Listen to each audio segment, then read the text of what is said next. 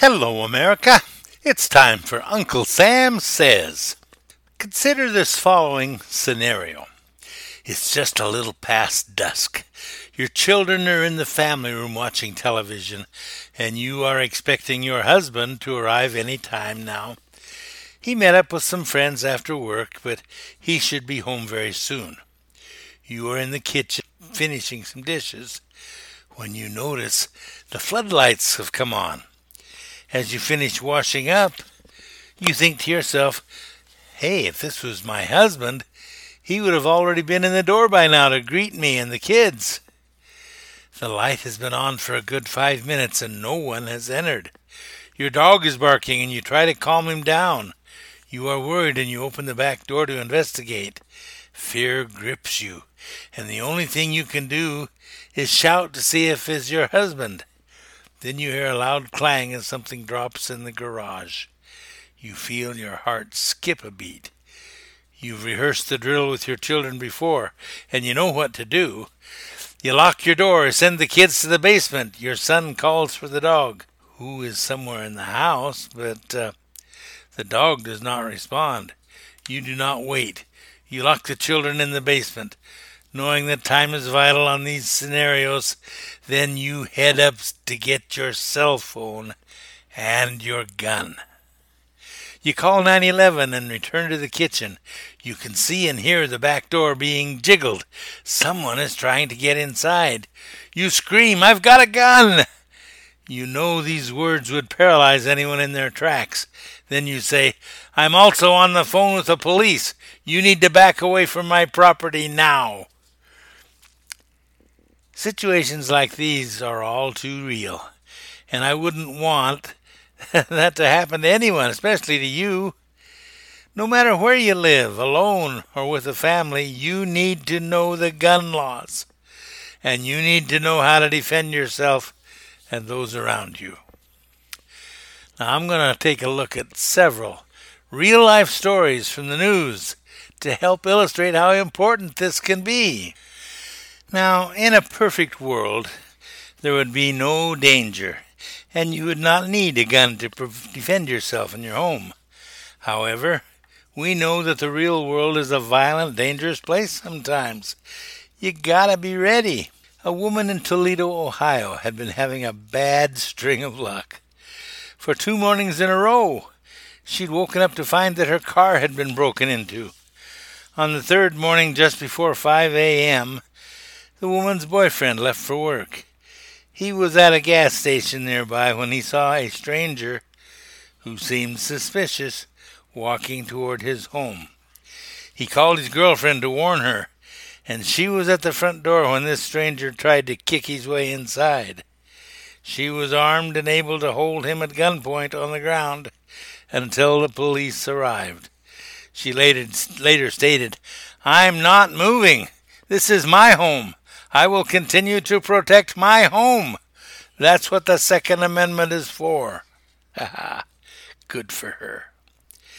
In North Carolina, 3 men forced their way into a home with the intent of robbing the family and tried to rape the young girl who was at home. Fortunately, her grandfather was home at the time. Now, one of the men knocked on the door and said he had car trouble. While the grandfather was going to help him, 2 other men rushed inside and pulled out guns. They were robbing the family and were going to rape the granddaughter in the back of the house when the grandfather grabbed one of the guns and opened fire on the 3. Now, he was injured, but if he had had his own gun, he might have been able to stop the situation earlier. He killed one of the invaders and the other 2 were soon identified. But sad but true, there is another side, and this is the side that causes all of the lefties to go nuts thinking that gun control is the answer. A 3-year-old child accidentally shot and killed his mother after he had found a handgun hidden under the couch in her California home. It is tragic for everyone involved, and she has also happened to be an Army veteran who should have known better. You can't keep weapons in the house in such a reckless manner. It was a recipe for disaster. People in the government worry about money, getting elected, and staying in power. They do not worry about someone breaking into your home and doing you harm. It might be a hard pill to swallow, but they don't. At least not until they need something from you, like a vote in the upcoming election. You have a right to own and use firearms, but this is a right you have to keep fighting to defend. What is the Second Amendment, and what does it have to say? The founding fathers of this nation put a lot of thought and effort into the creation of the United States Constitution. They wanted to ensure our fledgling nation would not make the same mistakes as other nations in the past. Namely, they wanted the government to be by the people and for the people. The last thing they wanted was monarchs or tyrants running the show. To assist with this, they created the Bill of Rights, the first 10 amendments to the Constitution that were adopted and ratified all at the same time. The First Amendment included the right to free speech, freedom of religion regardless of what you might be, freedom of the press, and the right to peaceably assemble. The amendment that will concern us is the Second Amendment. It states, a well-regulated militia being necessary to the security of a free state, the right of the people to keep and bear arms shall not be infringed. Oh, that word infringed. You know, way back last February, I wrote in our company newsletter an article about the words of the founders. And the word for that day was infringed. Here is some of what I wrote. When the Founding Fathers put together our great founding documents, they did so with much thought and great awareness of the exact meaning of every word they used. Now, these were intelligent men. Most of them spoke fluently several languages. They are much smarter than the guys we've got running our government today. They were fully aware, for instance, that they were crafting the most important document of their lifetimes, and they were determined to get it right. They always used the fewest words necessary, and those words used were never ambiguous. Their meanings were always exact and easy to understand. Because of the words they used, the whole thing can be given in just one sentence. The First Amendment, just one sentence. The Second Amendment, just one sentence. While some words have changed their meanings a bit since then, like militia, we can easily determine what it meant to those founders. The word infringed is... The word infringed, however, has not changed. Its meaning remains the same, and when I looked it up, I was astonished and understood even more clearly. They just did not want anyone messing with our rights to keep and bear arms. Now, here are the definitions of infringed I gleaned from just one dictionary. Infringe. To encroach upon in a way that violates the law or the rights of another. Defeat, frustrate, breach, break, contravene, fracture, offend, traduce, transgress, violate, trespass, invade. Means to make inroads into the property or rights of another. Unwarranted or unlawful intrusion. Gradual or stealthy entrance upon another's territory.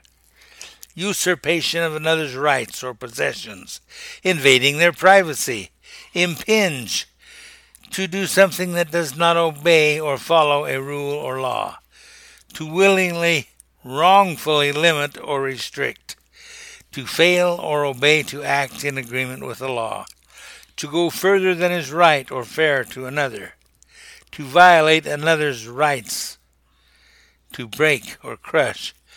Guys, there's over 24 of those definitions from this one dictionary alone.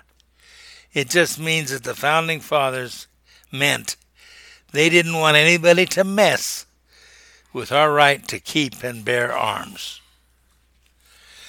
Now, some have tried to say that this is only meant for military usage, but that's simply not the case.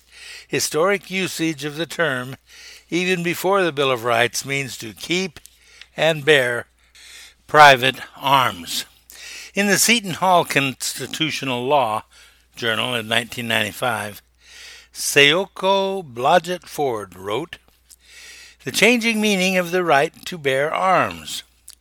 In this piece, he cites a pamphlet that was circulating around the time of Pennsylvania ratifying the convention. In the pamphlet, written at the time of the Bill of Rights, a passage reads, quote, "The people have a right to bear arms for the defense of themselves and their own state, or the United States, or the purpose of killing game, and no law shall be passed for disarming the people or any of them, unless for crimes committed." Now, when you read that passage from the pamphlet, it's clear people should absolutely have the right to bear arms unless they have committed a crime. Only then should they have that right taken away. Taking away rights before someone commits a crime, or taking away rights from an entire group of people who have done no wrong, is ludicrous. Yet, that is what some out there want to have happen.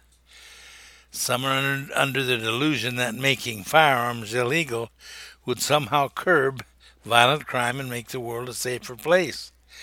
People were hurting one another long before we discovered gunpowder. Not having a gun will not stop those who are intent on doing harm. We've seen this time and time again when people have used bombs, vehicles, knives, poison, and more to commit terrible acts. A man recently killed 2 men on a train in Portland with a knife. Bad guys do bad things. Criminals don't play by the rules. They will always have access to guns because they do not obtain them through legal channels. Prohibition of alcohol did not work, and neither will prohibition of firearms.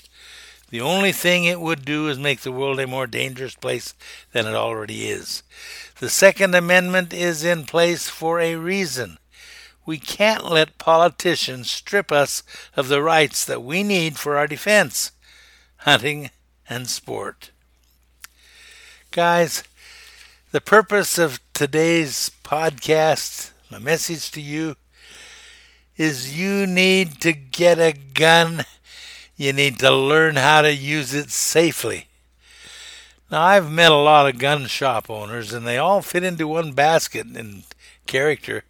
They would be delighted to teach you everything you know about a gun. Now, my favorite gun shop is one in Cedar City, Utah, called The Vault Gun and Pawn Shop. I got a gun there for my wife. It's a beautiful little revolver that she didn't have the strength to make sure she could chamber a round in an automatic. So we got a revolver, and there's no hammer to catch on her clothing. All she has to do is pull it out and pull the trigger. There's no safety. She pulls it out and pulls the trigger, and then she's safe. Guys, get a gun and learn how to use it safely. Hey, thanks for listening. Remember, you're learning the truth. Tell your friends, speak with boldness, and keep your powder dry.